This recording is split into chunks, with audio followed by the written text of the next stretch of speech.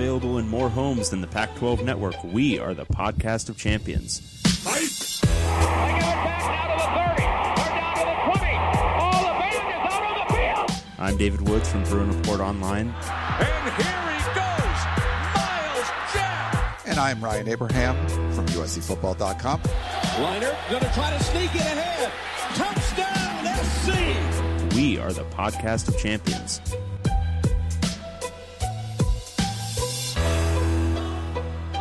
Welcome, everybody, back to the Podcast of Champions. I'm David Woods from Bruin Report Online, the UCLA site on the Scout.com network. And I'm Ryan Abraham from USCFootball.com, the USC site on the Scout.com network, and we are the Podcast of Champions. If you'd like to email us, our email address is pac12podcast@gmail.com. You can tweet us on the Twitters at Pac12Podcast, our website, pac12podcast.com. And if you want to call and leave a voicemail, you can do that too, 641-715-3900, extension 734-972. Leave us a voicemail. We'd love to play it on the next Pac-12 podcast, whenever that may be. We just don't know at this point. But we're getting close to the season, Dave, and I'm really excited about our guest for today. Yeah, we get Ted Miller today. Ted, how are you, man? Outstanding. I like that intro there. Wow. We didn't really give Ted. Well, you can follow Ted on Twitter at Ted Miller RK, at Ted Miller RK. Does a great job. He's out there in Arizona. Does a great job covering the Pac-12 for years. And we want to kind of talk about your current situation now, Ted.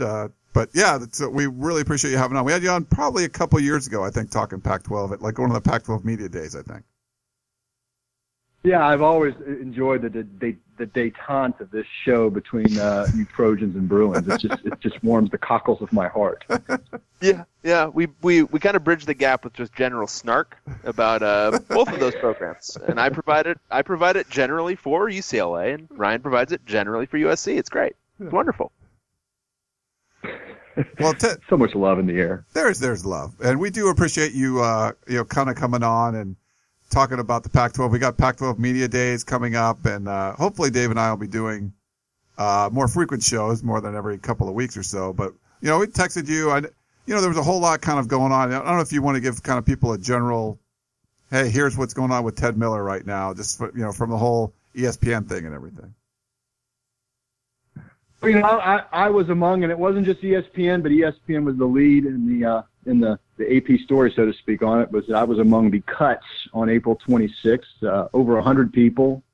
Some of them made it very public. Some of them were pretty quiet about it. But it was a lot of people who have been doing sports journalism and sports TV for a long time. And I was completely shocked. I'm still under contract for another year until May of next year, so I'm fine.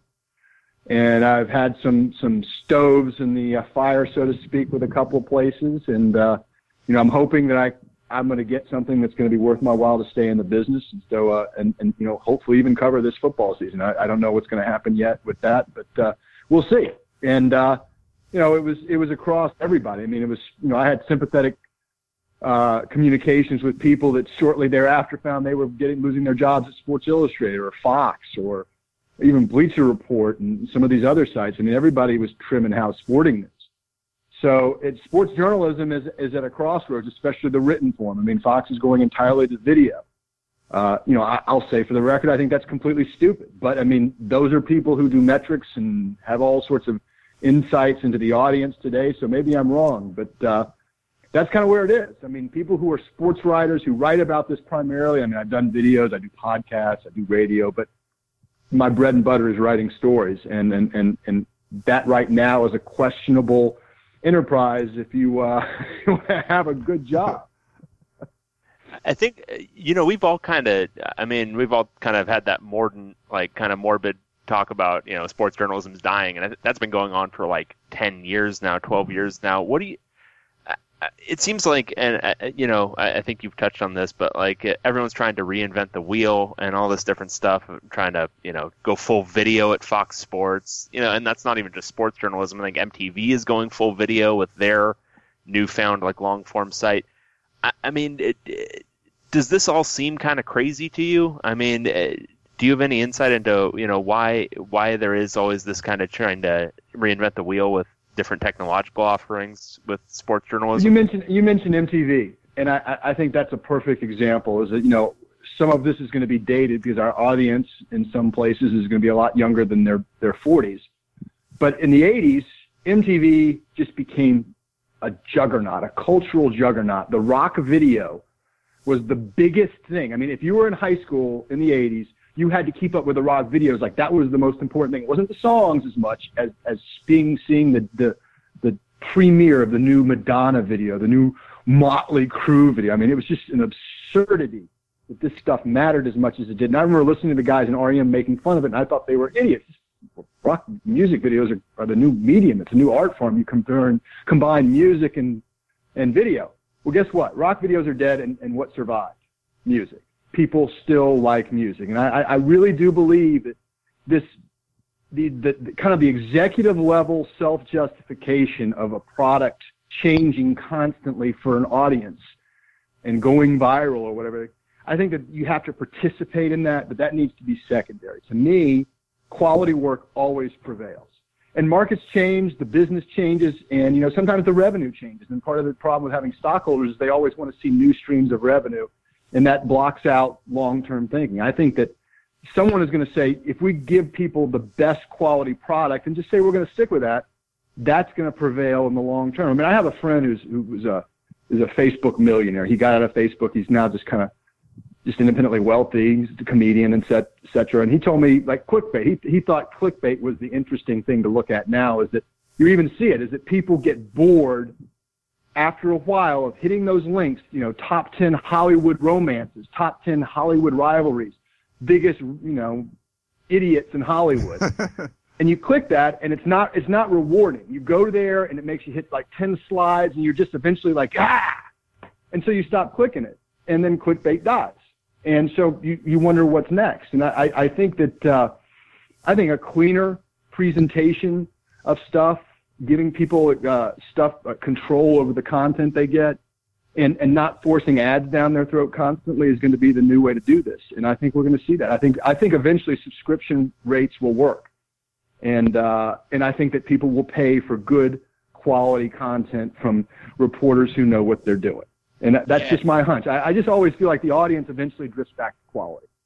Yeah, and I don't even think it's like that super long term. I think what a lot of these companies kind of run into is short term versus long term thinking. Because in the short term, yeah, I guess, you know, going full video and doing a bunch of pre-roll ads that show up before a video, yeah, that's going to generate some money. But in the long term, you're going to turn off basically everybody who watches this, because if anybody was paying attention to the response to the Fox Sports thing, it was all these people who go to those sites saying, I never watch videos. This is going to make this site insufferable. So it might work for 6 months or a year and generate some more money, but in the long term, you're killing your business. And it just, it's hard to think how they're actually doing any kind of forward thinking whatsoever. Well, I would just say to someone, you know, say the average, your listener right now, I would say to the person, all right, try to think of the last 10 videos you've looked at any of these sports sites. And most of them probably won't even be able to remember which ones they are, but like, what was the best thing you got out of any of those videos? And, you know, they'll be stumped because it's kind of like this mind candy that doesn't do anything. And, you know, I think you would find a lot of them would say, well, have you read any good articles lately? Could come up with a pretty good article they read that moved them or affected them, or, you know, it might not even be sports. It'd just be something else. But I mean, I just think that comes down to the video stuff is this mind candy, and it's going to lose its traction, I think, with people, especially because it's just regurgitated. You know, it's dumbed down. It's regurgitated. It's, you know, hey, so what do you think of the key in the Stanford USC game is going to be? Well, I think when Stanford has the ball, they're going to really want to score some points, and USC, conversely, is going to try to stop them. They're going to try to put up a defensive wall and keep Stanford out of the end zone. Whereas Stanford, when they have the ball, they're going to be aggressive. They want to score points. They're going to throw the ball. They're going to run the ball. They're going to try to score more points than USC. And at the end of the game, the team that has the most points is going to win this thing, I guarantee it. And that's the kind of analysis you get sometimes on those sound bites. And it's, you know, it's the inflection. You're like, wow, I'm hearing something really interesting, and then you realize, no, I'm not. Yeah. Ted, I think you just got a job. Yeah. I mean, I think you're on primetime right now. I mean, that was a head-on impression of a few people I can think of. Dave, kind of along those lines, Ted. You know, we're talking about the television and the videos and all that stuff. I wanted to talk about the Pac-12 network a little bit. I mean, the numbers that keep coming out as far as discrepancy between, what like a USC or UCLA makes compared to like a Rutgers. It just seems to be the gap is widening quite a bit. And, the Pac-12 is in this long-term contract. We don't even know what the future of TV rights are. I mean, I don't know what you feel about it. If you feel like the Pac-12 kind of signed their life away and they're missing this boom that's going on that, could go away with all the cord cutting too. Yeah, I don't know. I mean, the full ownership thing, I think that there's some people over the Pac-12 network that maybe think that they're, crazy like a fox in the sense that there's a complete ownership and that if things go a la carte, that pays off in the long term. There's an impatience there. I understand that completely. I mean, I think that almost all the schools thought they were going to be making more money right now than they are off the network.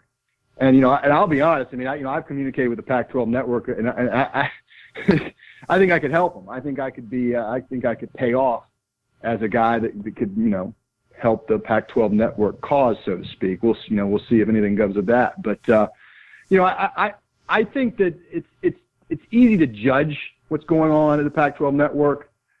I think that there was a lot of justification for the dice roll they made initially. It made a lot of sense, and it seemed a little psychic in some ways with the cord cutting because they didn't tie themselves completely to the idea of cable as being the only way to do it and ownership of this thing. If it becomes a la carte, owning that thing means that you have subscription rates, and I think that you'd have more people, a very specific subscription rate where like I'm a West Coast football fan.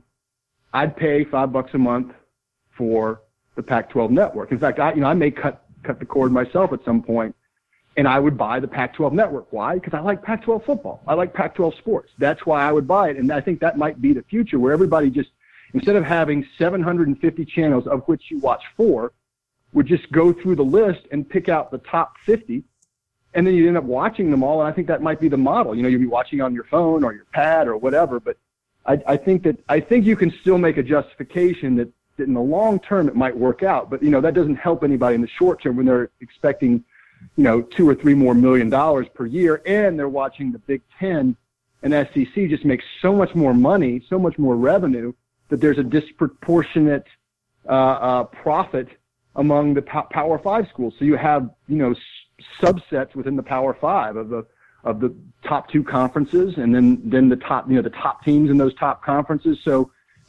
all Power 5 schools obviously are not created equal. And I'm sure that folks at USC think, we're one of the top 10 revenue producing football programs in the country. And some of them might feel like they're weighed down by the equity of the Pac-12's deal.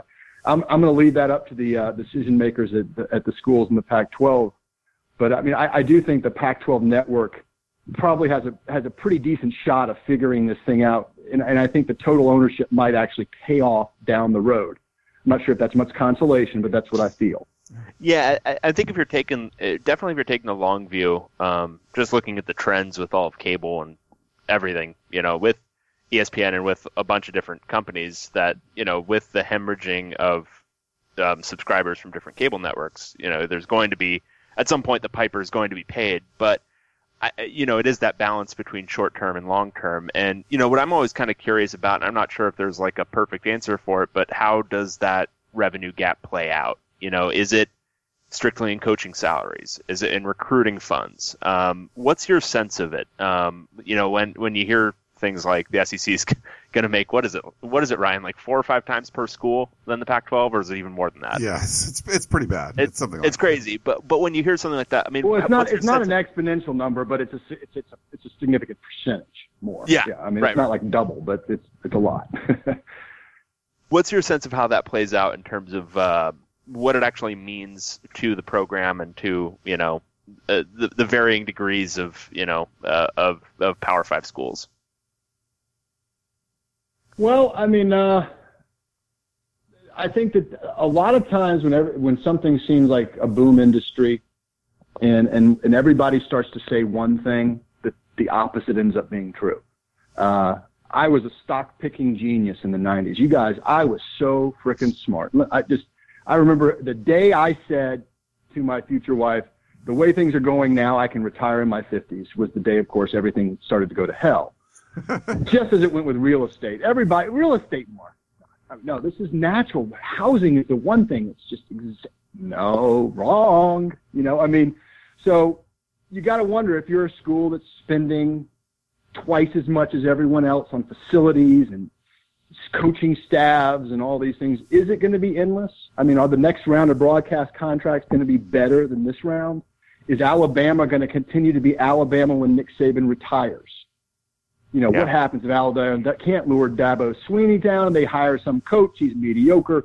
And let's remember, that there was a pretty fallow period after Bear Bryant there. Now, I know that Gene Stallings won a national championship, but that's a program that struggled and meandered around for a long time and had Louisiana Tech taking a knee in Tuscaloosa because they whooped them, So these things can change pretty rapidly, and I think that people predicting dire things, that's usually not the way it's going to play out. I think that college football fans in general need the sport to have a lot of teams that are competitive.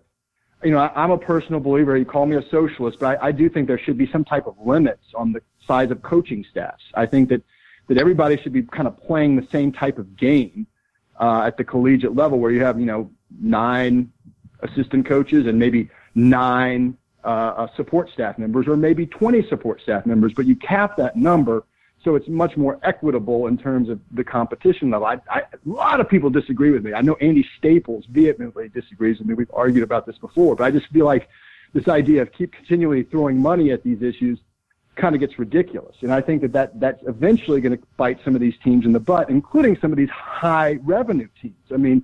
Hey, let's take our team to Europe. Let's spend $8 million to have them touring Italy, and that'll be a recruiting thing a la Jim Harbaugh. Well, eventually some of that stuff kind of, you wonder if it becomes a burden for the program, and there's a backlash, and the economy goes down, including the broadcast deals, which we're seeing now. So I think there's a little bit of an overreaction. I think the inequity is I think 20 years from now, there'll be different issues facing college football than we're fretting about now. And I don't think it'll be like, we won't be looking at USC and UCLA and saying, man, they're no longer playing big time football because it just became like 10 teams on the East Coast. That's just not going to happen. That's not how the sport is organized. You need that regional sense across the country. Now, might there be some contraction where you only have 40 teams in the Power Five or in the major league level in college football? Does it become completely professionalized 10 years down the road? Maybe. But that's a different model, and I'm not smart enough to figure that out. Hey, Ted, we got an email, and I was going to read it on our last show we did, but I'm glad I got to save it for you. I didn't even realize this was happening. I apologize. I didn't write down the name of the person that emailed it to me, but it's a little bit of an issue as far as Pac-12 bowls go. So I'll read it to you. Bear with me. He says, now that we can expect to see Fox, a big player in Pac-12 football programming, as it will be broadcasting both the USC-Stanford and USC-Texas game to start the 2017 season. We're noting that FS1 will get its first ever bowl telecast in its 4-year history of the network. It's taking the Holiday Bowl away from ESPN, which had the Holiday Bowl since 1978. When FS1 airs this year's Holiday Bowl, December 28th from San Diego, featuring the usual Pac-12 host against a Big Ten team, kickoff will be at 6 p.m. So far, so good. But you ask, what's airing over on ESPN then? Well, as it so happens, at the very same time, ESPN will be showing the Alamo Bowl, which we don't have to remind you also features a Pac-12 team against a Big 12 school. This can't help the Holiday Bowl, which drew the top cable viewership last December 27th, like 4 million people, and was down from the USC-Wisconsin game the year before. And we can't help but asking, how does the Pac-12 and two of its highest profile bowl matchups end up competing against itself? Well, that's just awful. I was thinking that for some reason, we and I discussed it before we went on, like that. It was Alamo Bowl versus one of the lesser things, which would be more justifiable. I think you'd have some Pac-12 fans that say that they root for their team, but they're not. They're more pro fan based. They're not like the SEC where they watch every single SEC team in the bowl game. That they watch their team and that's it. In the Pac-12, nonetheless, it does. That is a not a good thing for the Pac-12 by any measure, and you'd hope that there would be administrators who would politely say to Fox and ESPN and the bowl games, by the way, hey, let's not do this. This is just silly. This is bad for the conference. We're partners in this. ESPN is, in some ways a partner with Fox. So there should be a way to work this all out and to not have this situation. And, negotiating those TV deals and all that type of stuff, that's not my bailiwick. But that is a stupid situation. I think everybody would agree with it that it's just stupid. And I don't, if I were still working, I might try to find out why it's happening right now. But I'll leave that to one of you guys to figure out exactly the justification for doing that. Yeah, and I wonder how many other leagues have similar issues that we just don't hear about because we're way over here on this coast. Whether an SEC school runs into this or if it's just something that kind of happens to the Pac-12 a little bit more because we've seen like some scheduling issues as well. I think whatever school it was it Arizona 2 years ago that went the entire season without a bye week? Yeah, is that right? Yeah, it was Arizona. Mm-hmm. USC won't have one this that's year. happened. Yeah, that's just a scheduling reality. I mean, I've had those explained to me. I mean, that is what you're making a good point. I mean, sometimes it's a matter that just putting the dates together with traditions for the communities and all these things, and it just works out that way. I mean, sometimes a team is going to be playing 8 games in a row at 7:30 p.m. and UCLA stinks for its fans, it stinks for its players. Yeah, I mean that's just how it goes sometimes. And part of that deal is that when you sign big money TV contracts and you're all happy about getting all that money, is that you yield control. They're buying control of these scheduling of these games from the programs. So that's kind of how it works. I mean, it's not like there is no one in a corner somewhere going, ha, ha, ha. I'm going to ruin everybody's fun by scheduling these 2 bowl games head to head. I don't think it's how it works like that. You just worry about, is it incompetence? Is that why it happens? Yeah. Well, I mean, is it possible that somewhere in this process someone did a bad job? Yes. Yeah. Hey, David, I thought, do you want to go over the odds? Maybe we can go through each team individually and we can get everyone's thoughts. Do you want to do that? Yeah. Let's buy or sell these odds. Okay, so I'm going to start at the bottom. These are from Bovada. These are the odds to win the Pac-12 championship game. So I'll play our little theme music, and then Ted will kind of get your thoughts on this team if you think the odds are right, and then any kind of notes or whatever you have, and Dave and I can chime in afterwards, and we'll move on to the next team. But first up at 500 to 1. To win the Pac-12, we have California Golden Bears.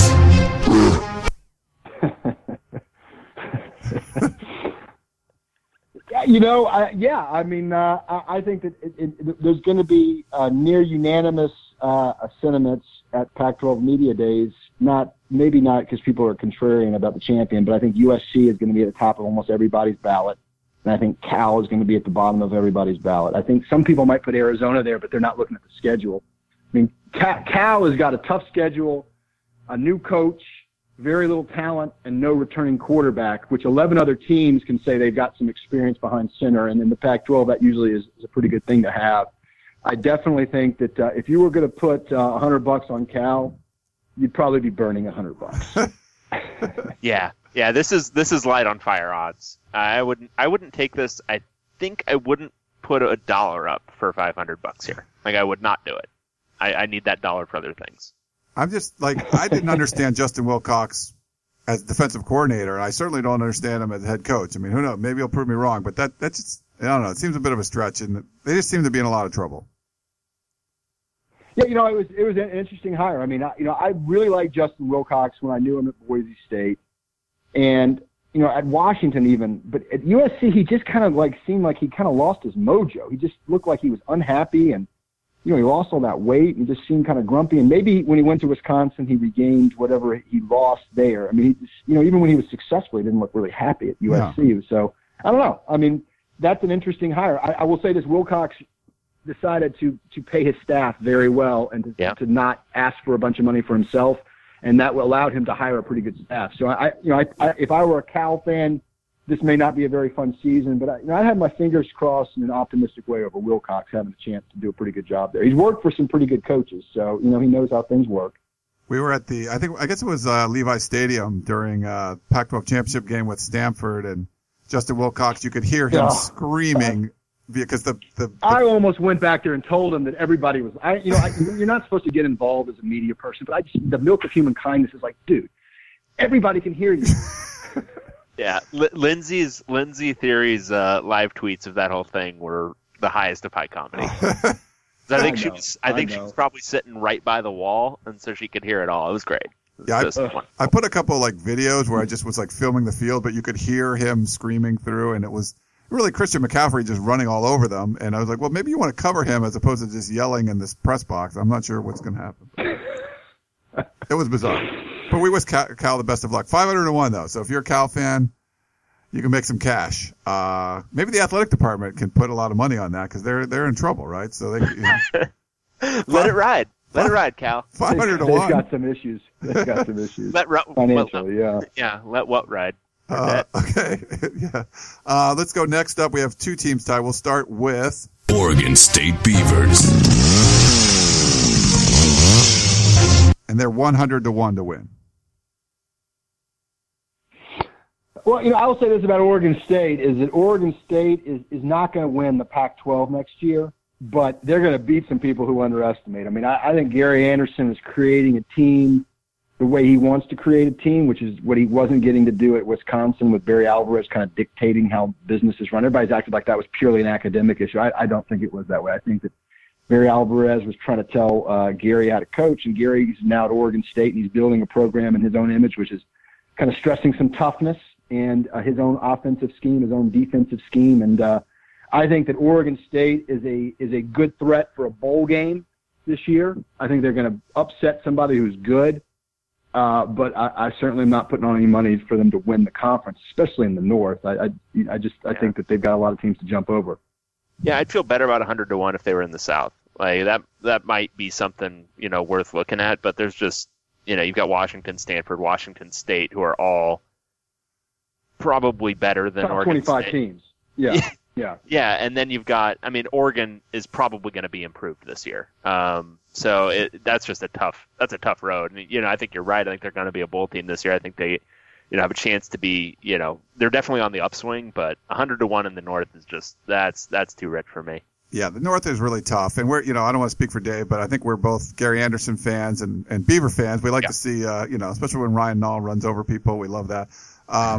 But, winning, I think Ted's right. I think this is we talked about Colorado trying to make a bowl game, then they end up winning 10 games. I think the same thing could happen with Oregon State. Not necessarily 10 wins, but, go from they keep moving up, get better every year, make a bowl game. And like Ted said, beat somebody you don't expect them to beat. So, yeah, I think on the upswing for sure, winning the North, I mean, it's going to be so tough in the North. I just don't see it happening. Yeah. All right. Well, the other team that's 100-1 is, it's this one. Arizona Wildcats.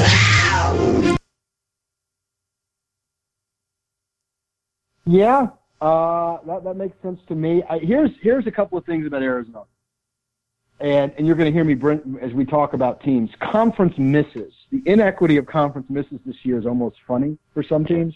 Arizona's North misses are Stanford and Washington. That, I think, just that is going to keep Arizona from finishing last in the South. I think that somebody else is going to finish last in the South. Because I look at Arizona's roster and I see some potential for improvement at quarterback. I see some good running backs. I see a veteran offensive line. I think the defense is going to be much better in second year under Marcel Yates. I think he had a lot of stuff going on for himself off the field, personal, after he moved from Boise State. I don't think he's as distracted as he was last year making that transition. And I think Rich Rodriguez is probably best when he's a little crispy, when he's a little angry, and I think he's angry. And I think Arizona is going to be a team that's going to scrape out a couple wins that we don't see coming, and the schedule is going to help them. Are they going to win the South? No. But, 2 years ago, no one picked them to win the South, and they did. So, maybe they've got a couple of Scooby Wrights tucked away on defense that we don't know about right now. They're going to break out and make that defense a lot better. I mean, they don't have a ton of talent. There's no one on that defense that makes you go, oh, my gosh, at least right now. A couple guys in the secondary are solid. But, I mean, I don't, in the Pac-12, just as a general blanket statement, I think the only easy out this year is going to be Cal. Otherwise, I think everybody is going to be good enough to beat you. Yeah, I think that's completely fair. And looking at it, the road slate isn't as bad as it could be. They do have 5 road versus 4 home, but USC is a loss no matter where you play them. Cal on the road, that's a game. If you can have Cal on the road versus UCLA on the road, I think you'd take Cal on the road because that's a road game you can win. And then you can probably beat UCLA at home. If those were flipped, UCLA on the road, that's a little bit more difficult of a game than Cal on the road. So, yeah, I think they've got not even a puncher's chance, but like if every other team slips and falls badly, they could maybe do something crazy, but I don't see it. But I think 100-1's about right. It's funny. So 2 years ago, Arizona wins the South. Last year, 1-8 in conference. So it's got to get better. I don't know if it'll get good enough. If we're going to look at a scenario in the South of where one of these teams that's not highly thought of wins it, and I don't like speculating on injuries, but let's just throw out hypothetically if USC lost Darnold at quarterback, and USC obviously through the years has done some of its worst work when everybody is handing them bouquets of roses. Exactly. Speaking in rainbows about them. So, there's still that. Clay Helton doesn't seem like the type of coach who's going to get distracted by that, like Steve Sarkisian, like Lane Kiffin would. So I don't think that's going to happen. But if you do write a scenario for one of these long shots in the South, it's going to have to involve something weird happening at SC. Because I'll just say it right now, USC I'd be shocked if they don't win the South. I just think they're a lot better than everyone else. Yeah. Yep. Okay, so next up, we got their neighbor at 50-1. Arizona State Sun Devils.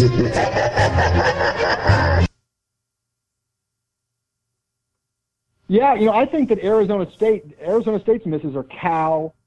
That's not good for them, and Washington State, which is kind of good, but not necessarily. I think that the Arizona State game is going to have probably the exclamation point for one of those two teams having a good or bad season. And I think the loser of that game may be looking for a new head coach. So I think Arizona State's got some talented players. They can't possibly be worse on defense. Phil Bennett, the new hire as defensive coordinator, he's a proven commodity in terms of coordinating a defense. And they've got some pretty good players on offense. So I definitely think if Arizona State stays healthy and does its thing, that it's a bowl team plus, and it could be a team that moves up in the standings if things come together correctly. Now, they've got questions on their offensive line, and I always get kind of nervous with teams that are not very good on the offensive line, so that has to be answered. But ASU's got the talent to be a lot better than they were last year. Last year was just kind of a disaster in a lot of different ways. And you talk to the folks there, they'll point at injuries, using 4 or 5 quarterbacks at various times. Arizona State is definitely not going to be a bad team. And, Todd Graham knows that he's got some pressure on him. So time to put up or shut up. And, that rivalry in the state of Arizona could get very interesting by season's end. Yeah, I think it's going to be really interesting entering that conference season because they've got San Diego State at home and then Texas Tech on the road to close out non-conference play, and those aren't ideal games to be playing right into conference play. Going on the road to Lubbock and then get Oregon at home. How they do in those two games and how it kind of affects the start of conference play could be pretty interesting for them. Well, dude, Oregon, Stanford. Yeah. And you get an off week in front of Washington. That's a pretty tough little. I know Oregon and Stanford kind of don't have that pedigree they might have had 2 years ago, but that's still that's a rugged start to your conference schedule. That it doesn't stop. It doesn't stop. It's at Utah, USC, and then Colorado's probably going to take a step back this year, so you get them on November 4th. But you'd love to have an Oregon State somewhere in there, or even Washington State. I think replacing Washington, even though Washington State's going to be good too. They're a little bit more volatile than very consistent Washington. And Ted, well, like we said, the teams that miss Cal in the South, Arizona State and Utah, have that's a notch against them. I'm sorry if I'm piling on Cal here, but it is. If you're missing Cal this year, you're missing out. Yeah. Well, it's funny, Ted, you talk about Arizona State. Both, if I'm not mistaken, both teams return 7 offensive players and 7 defensive players, starters. Arizona won 1 Pac-12 game last year. Arizona State won 2. Both head coaches are in their 6th season. And you're kind of saying that it's probably only room for one of them left in the Pac-12, that, both of them are probably not going to make their 7th season. That would be really interesting. I mean, there's a lot of hot seat talk, but that could be a bowl game to keep your head coach. Yeah. I mean, in this day and age, I mean, I think both of these guys are good college football coaches. I don't think anybody would argue with that. In general, are they great college football coaches? I don't know. Most people probably say no, but in this, we don't have a lot of patience in big time college football. And even though both of these guys strung together some nice seasons, the last couple of years, things have been taking a downturn, and a third year downturn is something that you can't make excuses for. You can't just say, well, let us get our recruits in, or, we're young. That doesn't work when you're in season 5 and 6. So that's kind of how it works. I mean, there's a lot of pressure. And like I said, I think that game, the rivalry game, the Territorial Cup, will be very meaningful. I know for Arizona and Rich Rodriguez, winning that game at the end of the season this past season, was very important for their kind of state of mind and their feeling about their program. Well, the next two teams are both in the South also, the Mountain teams. We're going to start with 33-1. Utah Utes. Well, you guys know I was on the Utah bus last year, and I feel fairly vindicated. They didn't end up winning the South, obviously, but that was a good football team, and the NFL loved them. I mean, what do they have, 8 draft picks? Utah, the first 2 years in the Pac-12, had the big benefit of missing Oregon and Stanford. And that was kind of a joke. Like, they're missing these 2 top 10 teams. It's helping them get used to playing in the Pac-12. Well, this year they have maybe the worst divisional misses of any conference in the country, with Utah is missing Cal and Oregon State, which means they got all the top teams in the North. And I think that's going to make it very hard when you're replacing a whole bunch of starters, a lot of top quality linemen. Now, Utah, which has only 9 starters back, fewest in the conference by 4. So produces a lot of great linemen, and they're probably going to be better than you think. But I think the schedule is going to be tough on them. I think the line of scrimmage will not be something they dominate as they have in the past. And they really don't have a whole lot of things that scare you in terms of the skill positions. I think Utah takes a little bit of a step back this year. I think they're going to be a good football team because they're well coached. And good football team in terms of getting the most out of their talent. But I don't see them as a big threat in the South this year. Yeah, and I think until you look at the schedule, you might think 30-31. That's pretty low for Utah because they've been a contender each of the last 2-3 years. But yeah, when you look at the schedule, it's just it's tough. I mean, you've got Arizona that's probably a win. You've got Arizona State that's probably a win, but then you've got a whole lot of tough. Stanford, at USC, at Oregon, at Washington. You get UCLA at home, and even though this probably won't be one of the best UCLA teams, those games have been dogfights every single year. I don't think I'm ever going to see Utah be bad under Kyle Whittingham. I just think he's too good of a coach. But this could be a year where they're more like a 6-6, 7-5 type team. I think they have one of the better. I concur. I think they have one of the better front sevens in the Pac-12 still. But I mean, losing so much Joe Williams, I just don't know. I like Troy Williams a lot at quarterback, but I'm not sure. He needs to take that next step and really be a superstar. They're going to need to rely on him. I don't know, Ted, what you think about him, but if he has a huge year, then I think they at least have a shot. But they do have a lot of stuff a lot of people to replace.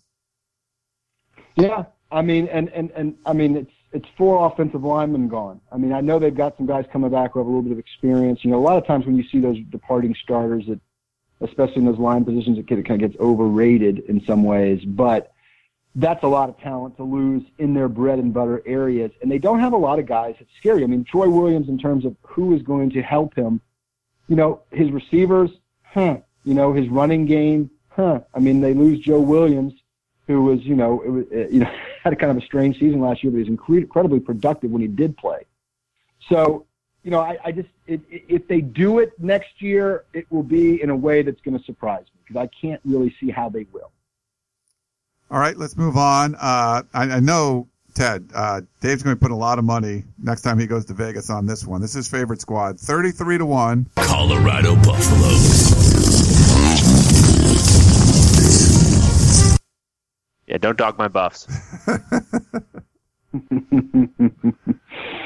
I think it's interesting. I feel like a lot of people think that Colorado is kind of like a flash in the pan thing, and I don't see that. I think that their defense obviously is not going to be nearly as good, losing 8 starters, losing Jim Leavitt to Oregon, and but their offense returns pretty much intact. And while they lose their starting quarterback, Montez is a good player. I mean, Steven Montez is a more talented, physically more talented quarterback than Sefo Liufau was.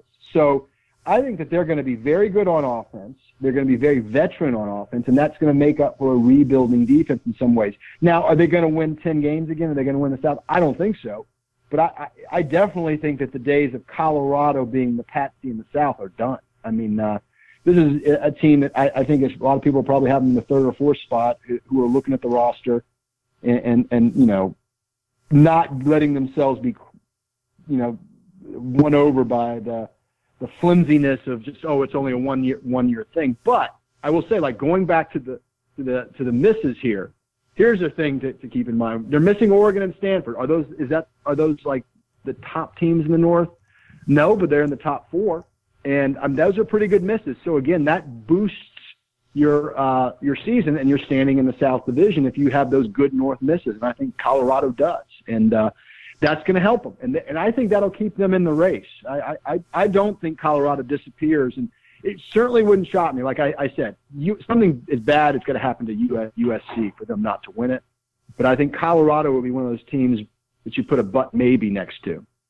Yeah, and if you look at their non-conference too, I mean, they get a tough matchup to open the year with Colorado State. That's a good Mountain West team, but then they get Texas State and Northern Colorado. So if they need to gel a little bit still on defense, they'll be well rested, breaking in 9 guys. They can practice some things out in those games. There's some stuff they can try out before they get. Well, and that game at UCLA on the 30th, that's for both teams. You're looking for an early season barometer for where those programs are going. Colorado at UCLA. UCLA needs to hold serve at home. It needs to regain its fan base. And Colorado, I would count it a loss at Washington, but if Colorado starts 0-2 in the Pac-12, maybe some of those feelings from the past show up again. But I think that September 30th matchup in Pasadena is going to be big. Yeah, I don't expect them to win 10 games and go 8-1 in conference, which is ridiculous. I mean, it's crazy. Hater. Huh? No, I'm not hating on your Buffs, but that's my favorite mascot.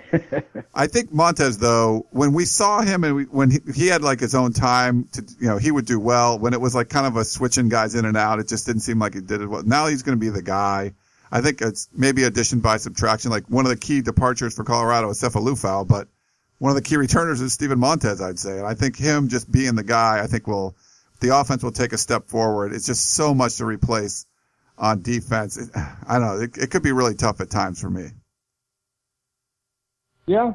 I mean, that defense is going to have some guys that we don't know about right now step up, and it'll be a measure of their recruiting. I mean, how well has Mike McIntyre recruited? It's not like they've been top 25 recruiting classes over the past 3 years, but they were able to put it together last year. And again, like I said, the schedule is fairly favorable, and if they get some momentum in the early season, which I think a win at UCLA would do, then I would think that if they win that game at UCLA and they're 1-1 in conference play after playing Washington and UCLA, I think they're in pretty good shape. All right. It's getting a little tighter up here. Now it's 16-1. We're going to go up north, and this is a really interesting team for me this year. Washington State Cougars. They get a meow.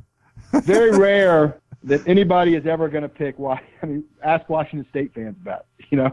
It's difficult for people to pick the team from Pullman to win the Pac-12. I think throughout the conference media, there's a lot of respect for who Washington State is coming back this year. I would think a lot more highly of them if they hadn't just turned in just an awful. I mean, I don't root for teams, but I was so disappointed in their bowl performance in the Holiday Bowl against Minnesota. They just, I don't know. I don't understand that. And like I had Luke Falk on the phone and I kind of peppered him about it. He seemed to get irritated with me because he didn't want to talk about it. But they just, they lose some guys at receiver, but otherwise they're going to be really strong on the offensive line. Luke Falk is an NFL prospect at quarterback. They're good at running back, so they're going to be able to run the ball, especially with that offensive line. And they got a lot of guys back on defense. I mean, they don't scare you on defense, but they've got experience and they play good defense in opportunistic situations. If they can just survive, Boise State comes to Pullman on September 9th. I hope that team is motivated to try to get through its non-conference schedule undefeated, because that's been the problem for the Cougs under Mike Leach, is they kind of go bonehead early in the season and then play well when they get to the Pac-12 slate. And, I think the Cougs, it would not shock me if Washington State shocked a lot of other people and ended up winning the North Division. I don't think they're that far behind the Oregons, the Stanfords, the Washingtons.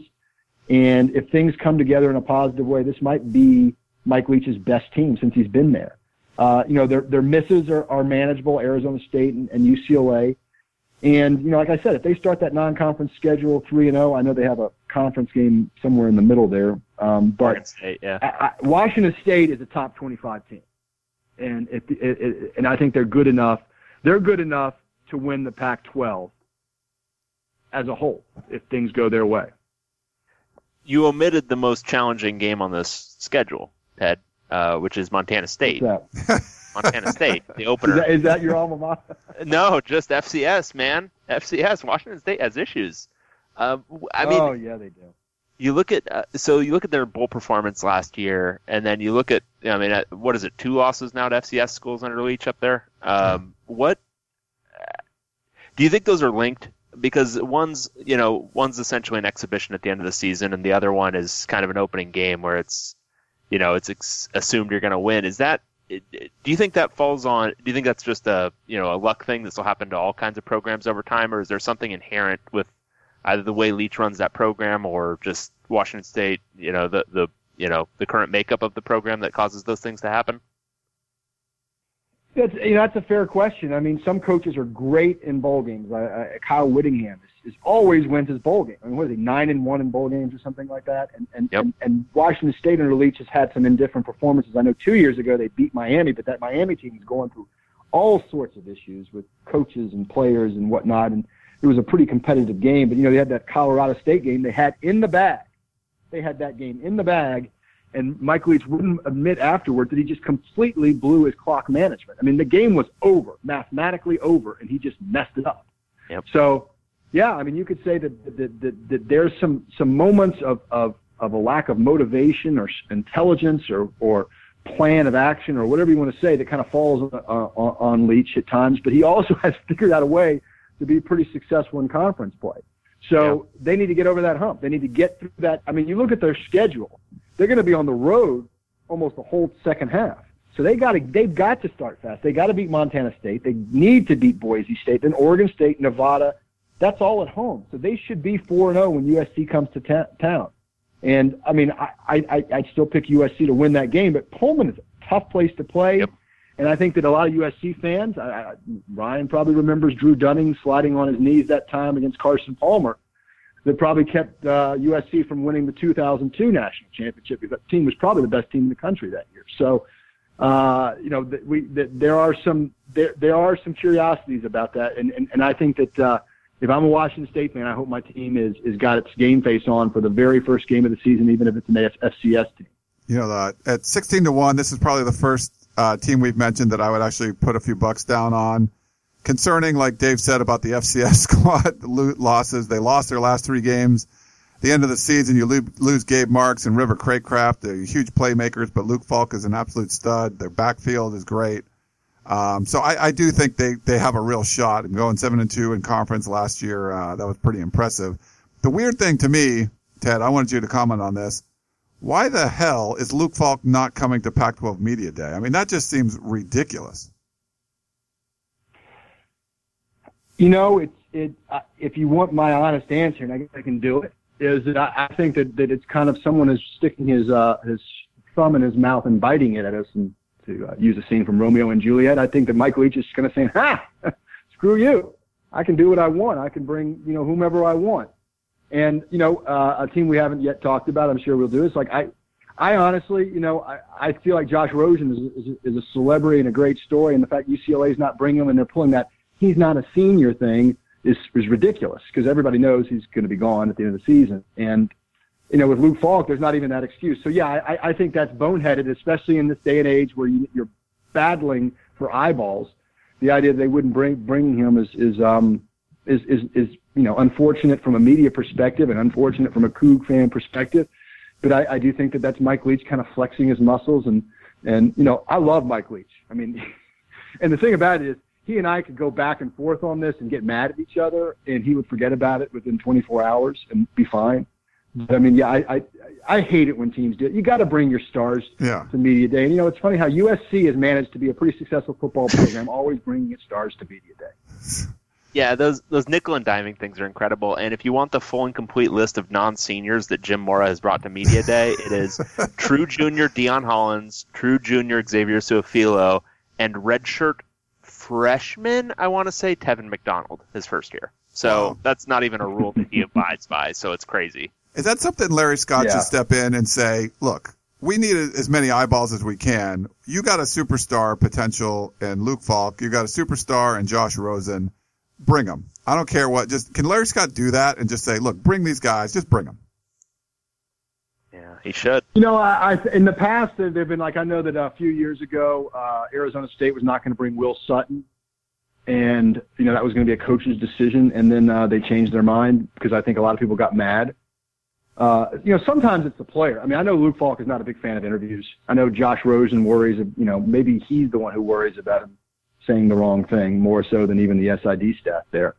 But I mean, I would like for that to be something that they say, look, we have media days, these things, we need to get this hype out. And Luke Falk is a guy who, could manage some hype for this conference. I mean, why don't people know more about it? And some people might say that like Luke Falk doesn't want more people to know about him, and Mike Leach is going to support that. But I do think that, it's not media whining. It's like we're trying to do our jobs well. I mean, honestly, last year with Washington, when they brought, they brought people that most people hadn't heard of. I know who Kevin King was, but I mean, a lot of fans didn't. And they brought their tight end. I've forgotten his name is off the top of my head right now.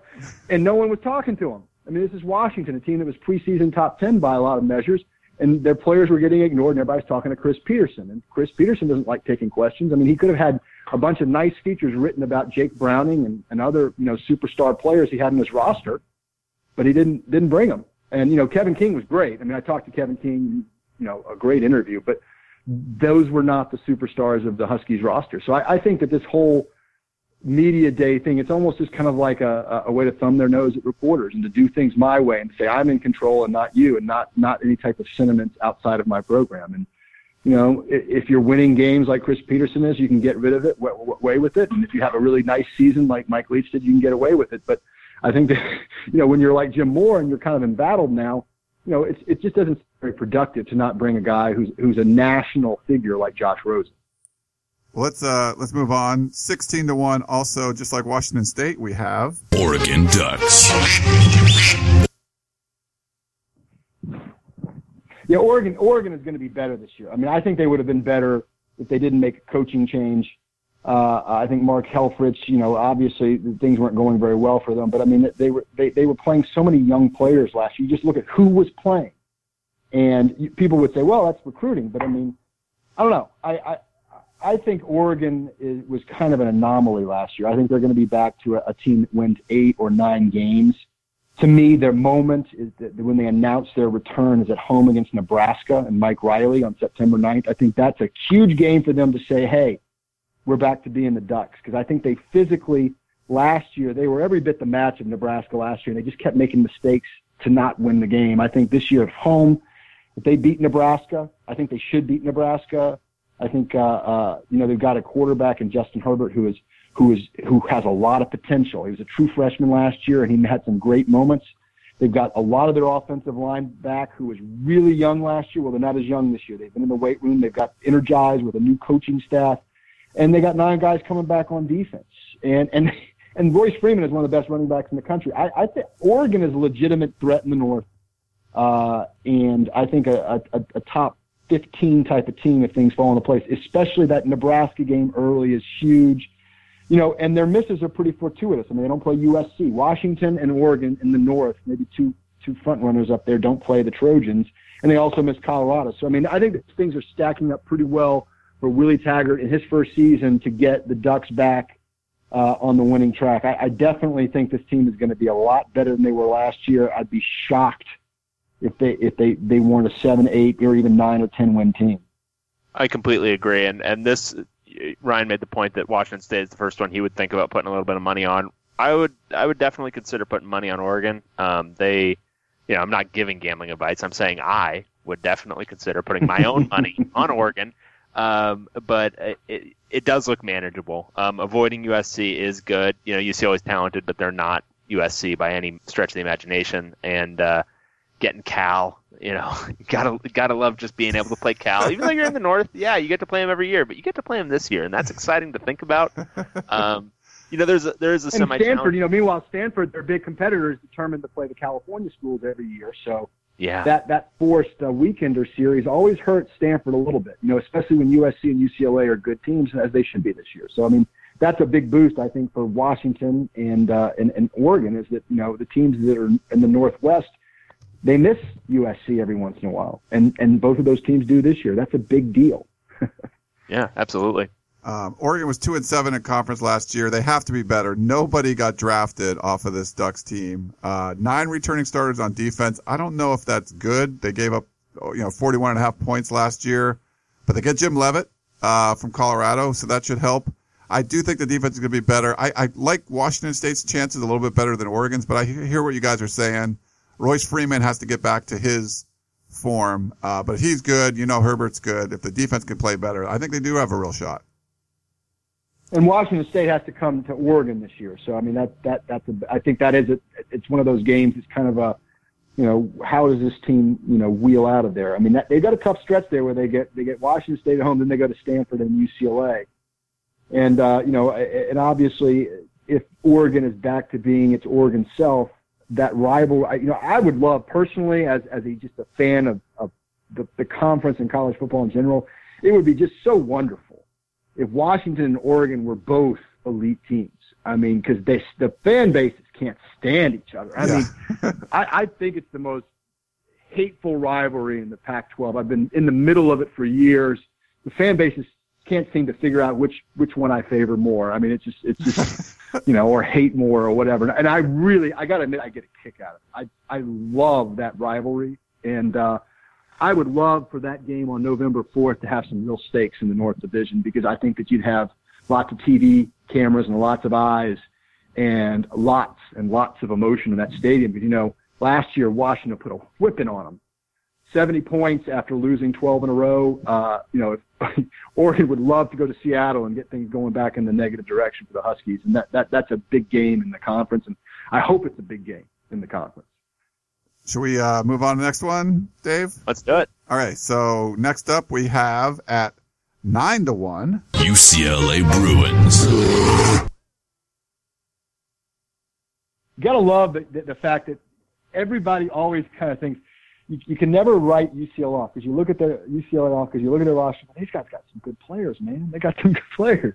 They should do well.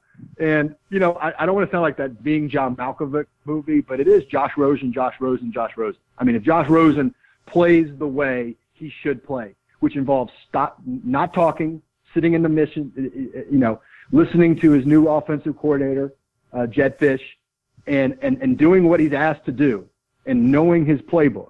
And maximizing the talent around him. He is not only going to help this team be a threat in the South, he's going to get himself drafted in the top 5 of the NFL draft in 2018, spring of 18. And because I just think he's a fantastic talent. I mean, he's so smart. He's got such physical ability. And the only reason he hasn't met that promise, besides injuries, is just kind of his belief that he's the smartest guy in the room. And I wouldn't be saying this. I wouldn't say this about a college athlete unless I've heard it from now multiple, people. And he just needs to humble himself in front of the process. And I think he will this year. I have a hunch that he might, because I think Jedd Fisch is not going to take a lot of crap from him. He's an old Harbaugh guy. So I think that UCLA is a legitimate threat to win the South, especially going back to my whole thing about if something goes wrong for USC, because I think Josh Rosen is that good that if he's playing his best, they could beat anybody. And, I love the early season. I mean, you talk about a September 3rd game that has a lot of meaning for both head coaches. I mean, Texas A&M coming to California. UCLA should win that football game. They are better than Texas A&M. And that will be a huge moment for Josh Rosen, for Jim Mora, for Kevin Sumlin. And it's a game that I'm really excited to see that's a little bit off the radar nationally, but it's got a lot of plot line. Yeah. I see entirely what you're saying. I think the odds, this is a little high for me. I mean, I would have UCLA probably down in like the 20-1, 16-1 range, just because the offense was so bad last year. And, I think Jed Fish is going to be an upgrade over Kennedy Palomalu because not to speak ill of the departed, but I think it would be hard not to be, especially with his pedigree. But it's just that offensive line wasn't in good shape last year. It's going to be in slightly better shape this year. They got a grad transfer from Miami, Sonny Adogwu, who's going to play right tackle most likely. But it's still, they're one injury away on the offensive line from, playing musical chairs and it not being a good look. So, I think if everyone stays healthy, I think you're completely right. I just, I'm a long-term skeptic of UCLA, so I'm gonna put it down in the 16-1, 20-1 range. I probably wouldn't, place a bet at this, but I don't know. What are your thoughts, Ryan? I mean, I think I told you my theory. The offensive line is the big question for me. Giving up 24 sacks last year, under 3 yards per carry. But my theory on Rosen is that he was the man, and then last year when he gets hurt, all you hear about is Sam Darnold, and then you got the NFL stuff too. Jared Goff over there. Phillip Rivers coming to town, and now you're talking about him being like the third or fourth best quarterback in the city. It's like, hey, what the heck's going on here? So I kind of feel like he's so confident. He's going to end up taking that and having a chip on his shoulder saying, look, I'm going to show everyone this is why you were talking about me being the chosen one. And I feel he's just going to go out and play lights out and have a really good year. So, I think it's right. Maybe like in the teens or something, low teens. I thought they'd be about where they were. And 9-1 might be a little high for odds, but yeah, I do think Rosen's going to step it up this year and play a lot better. Some pretty big hits on defense. Tack, McKinley, Eddie Vanderdoes, Jayon Brown, Fabian Moreau. Those are NFL players. I'll be curious to see how good. I know that people think that some of the youngsters are going to step up, but I think that I almost worry more about the defense being close to what it was last year, which is pretty darn good considering how bad the offense was. Yep. Being up to snuff while the offense improves. I think the offensive line, I mean, it's got to get better, right? I mean, you'd have to think so, worse. Right? Like it's these things even out, right? Over time, they don't just stay horrible. All right, so let's go back up north. This is an 8-1 shot to win. Stanford Cardinal.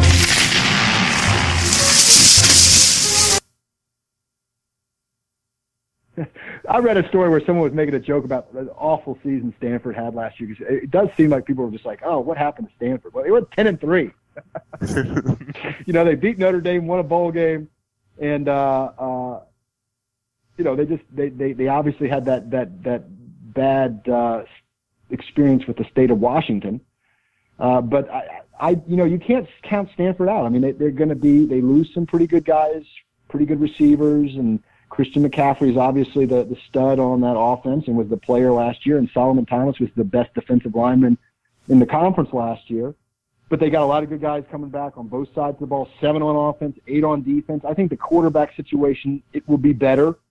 I don't know exactly what the time frame is on when Chris is healthy, but I mean, I think Burns is good enough to do what they do, and I think they're going to get a little bit back to owning the line of scrimmage. And the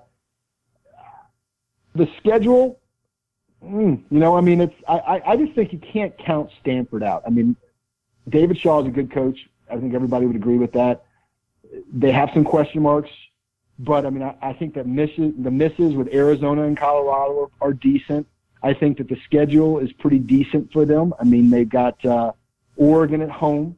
They've got Washington at home. Those would be their top 2 competitors there. They got to go to Washington State on November 4th. That's a tough game, but I think that Stanford is a little bit like Washington State, and that like I completely would not be shocked at all if the Cardinal. I would not be shocked if Washington State, Stanford, or Oregon wins the North. I just think that that's a group of teams that are top 25 teams, maybe top 15 teams, and I think that the North Division is going to be very competitive. Everybody's going to put it to Washington, but Oregon, Washington State, and Stanford are just behind them. Yeah, I tend to agree. I would like their schedule a lot better if they flipped that USC and UCLA game and they were doing at UCLA the second game instead of at USC. I think that's, it's tough to say who it's going to be worse for, which team needs to gel more, because Stanford's going to have a pretty experienced offensive line going into that game, but they do have some questions to answer on defense, and USC also has maybe some questions still to answer on the offensive line, but I think that one probably plays more in favor of USC. And if you gave Stanford even just 3 games to ramp up to that game, I would feel a little bit better about it. But I think Stanford, I think you can say pretty definitively they're the most consistent program I think in the Pac-12, especially over the last 5-6 years. And I'm expecting them to be a 9-3 team. And that's almost like schedule regardless at this point, just because you look at David Shaw. Right. Yeah, David Shaw, he will have them ready to play. They might have one trip-up game there where, maybe he gets a little creative with his red zone play calling. But for the most part, they're going to be a consistent, 9-3, 10-2 program. And if that's good enough to win the North, then they will. And if you needed to go 12-0, maybe not. But if 10-2 is going to do it, I think they have a very good chance. When I saw 8-1, this is what I thought. Yeah. This, to me, is the best value on the board that we've seen. Me too. I mean, that's, they won their last 6 games in 2016. The secondary needs to get better, but 8-1 for Stanford, I would put them as like an even thing with Washington. A lot of people have Washington. And they've been recruiting well. Yeah, they've been recruiting well too. They got some players we haven't been hearing about. I mean, you guys know more about recruiting than I do, but they got some players that are not on the front burner for the preview sections that are going to be pretty good next year. All right, we got next up. So these are the last 2. We have at 9-5, Washington Huskies.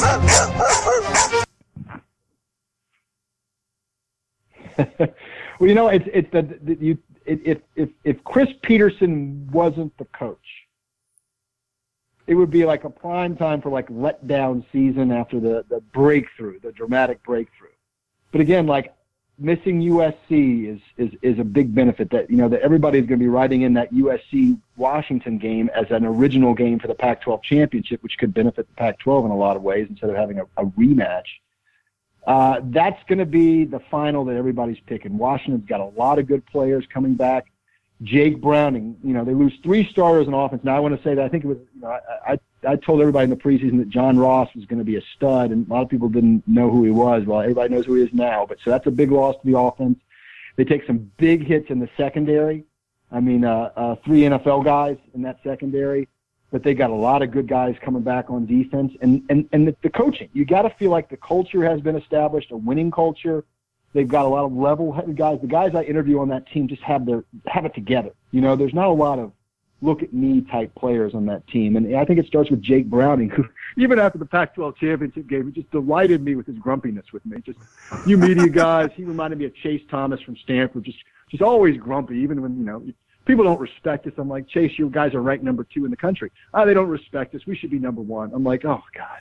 And Jake Browning's just like that. It's like he's always got somebody somewhere that's bothering him, and I think that's how he feels himself. And I'm sure he'll hear the people, talk about his kind of inconsistency last year, maybe, using a guy like John Ross, who was the fastest guy in the Pac-12, to catch those passes and make his stats look good. But I just think almost everybody is going to have Washington winning the North and USC winning the South, and that the people who don't go that direction are going to be doing so just to be different. I mean, those are the 2 most talented teams.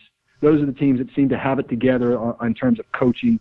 And Chris Peterson, I mean, let's face it. I mean, he is one of the super heavyweights in college football. And you know what? He's got a good staff around him. Kwiatkowski on defense has done a great job there. They've been good after rebuilding before. It's easy to be confident on this team. It's easy to be confident with the Huskies as a national power again. Yeah, and if you look at the schedule, it sets up really nicely for them to start the season. Ooh, gosh, 8-0, It's 7-0. weak. That's some weak stuff. That's some weak stuff in the non-conference. Yeah, you go Rutgers, Montana, Fresno State, which should all be relatively easy wins. You've got at Colorado to open conference play, which I'm not going to say is going to be a cakewalk, but they should win that game. And then it's at Oregon State, California, and at Arizona State, all of which should be wins. They should be favored by, I would think, at least a touchdown in every single one of those games. And against Cal, they're going to be favored by about 4 of those. And then UCLA, talented team, but they get them at home. And UCLA, we talked about their issues. And then Oregon at home, I think, is going to be a legitimately challenging game, and we talked about that in the Oregon section. But, I mean, I would pick them to be 8-0 through 8 games. I mean, I look at that schedule, and I think, probably the aggregate odds would have them at 7-1 or something in that stretch, but I would pick them to be 8-0, heading into Oregon on November 4th. Yeah. That's, I mean, even with their losses, there's just not a whole lot of challenge in that schedule. I think when you see Jake Browning play his best, it's like, if the competition isn't as good, I mean, they just seem to dominate, and there's a lot of that in the beginning part of the schedule. They should dominate. They're not a team that seems like they trip up against teams that aren't that talented that they should beat. The teams that they should beat with Chris Peterson and Jake Browning, they seem to beat them. So, yeah, I agree with you, Dave. I think that's an 8-0 start is really likely. And then 2-2 is totally possible over the last 4 games because they got Oregon, at Stanford, Utah, and Washington State, and those are, maybe they're 4. UCLA, you could probably throw them in that mix, but their 5 toughest opponents come in the last 5 games, most likely. Huh. Yep.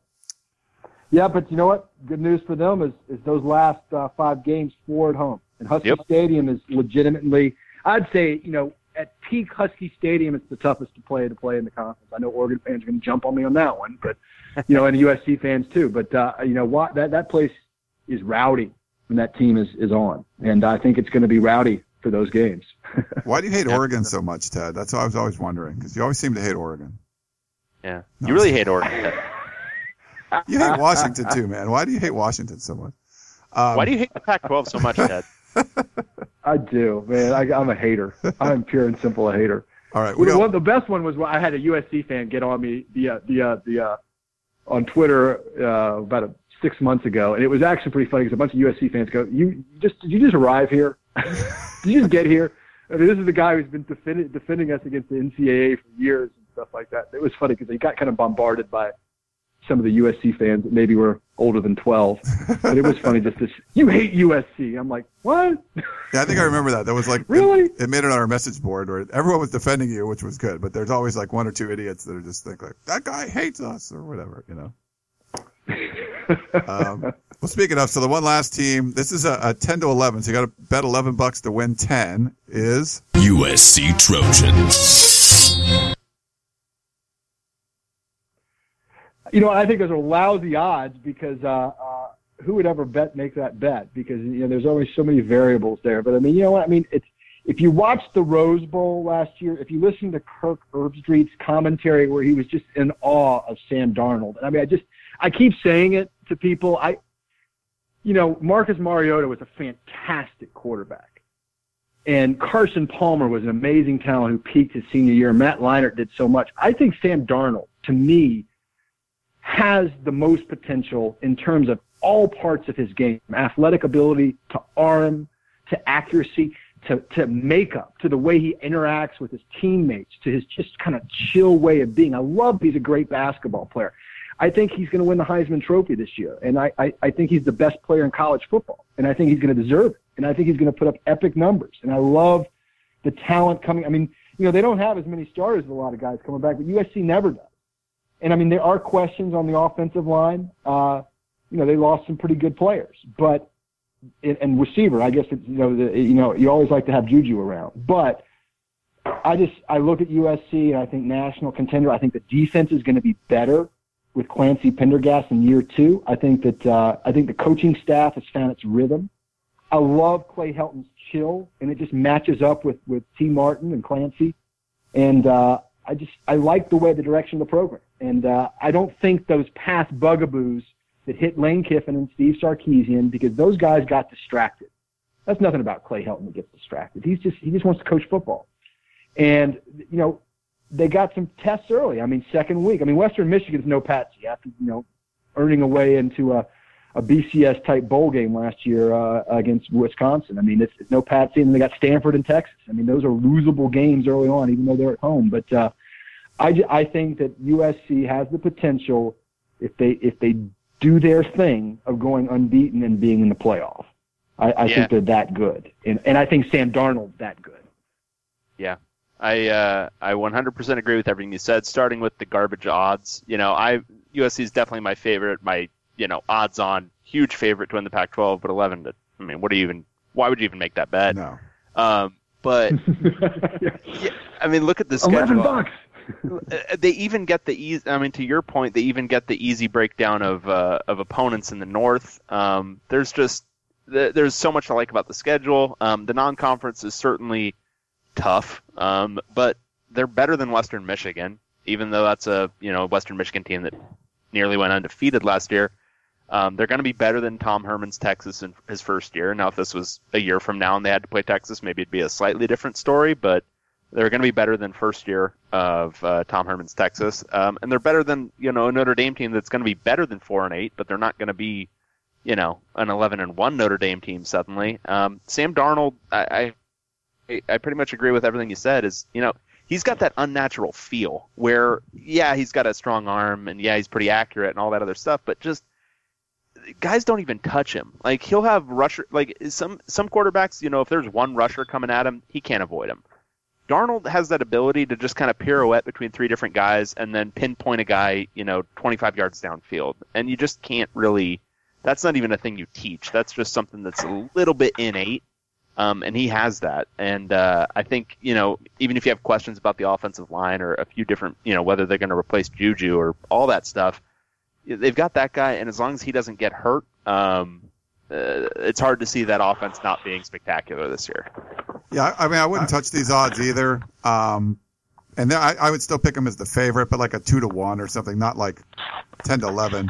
But so they do rely on Sam Darnold a lot. He's a generational talent. But if something happens to him or he doesn't have his great year, I think they're going to be in trouble. They're going to rely on him quite a bit. And there's a lot of parallels between 2017 USC and 2012 where, there was all this hype coming into the season and they were preseason number 1, number 2, whatever, and then they ended up going 7-6.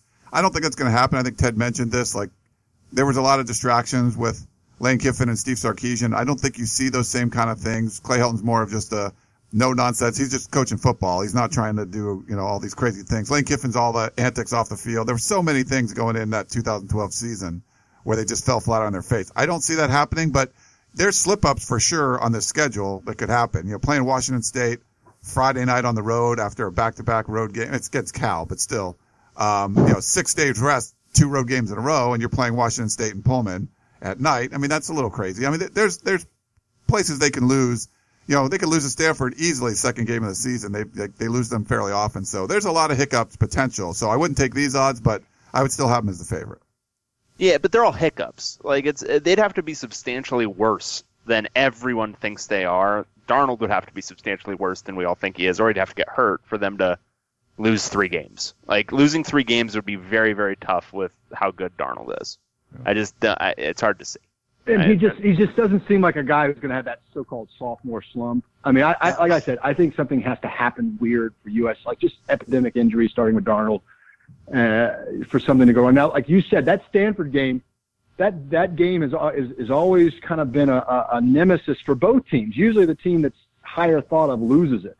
Yep. Stanford went down to USC a couple times when they were in the national title contention. So that's out there, and really an early season game that's kind of a measuring stick for them. I mean, that's a rough schedule. I mean, they don't have, like you said, I mean, they got Cal, but I mean, with the non-conference schedule, all of those are challenging teams. They'll get credit for playing challenging non-conference schedules, but they're all winnable. I mean, Texas is winnable. Notre Dame is winnable. Western Michigan obviously is winnable. I mean, it's just, they're going to get credit for playing a tough schedule while also being the better, more talented team on the field for 12 games.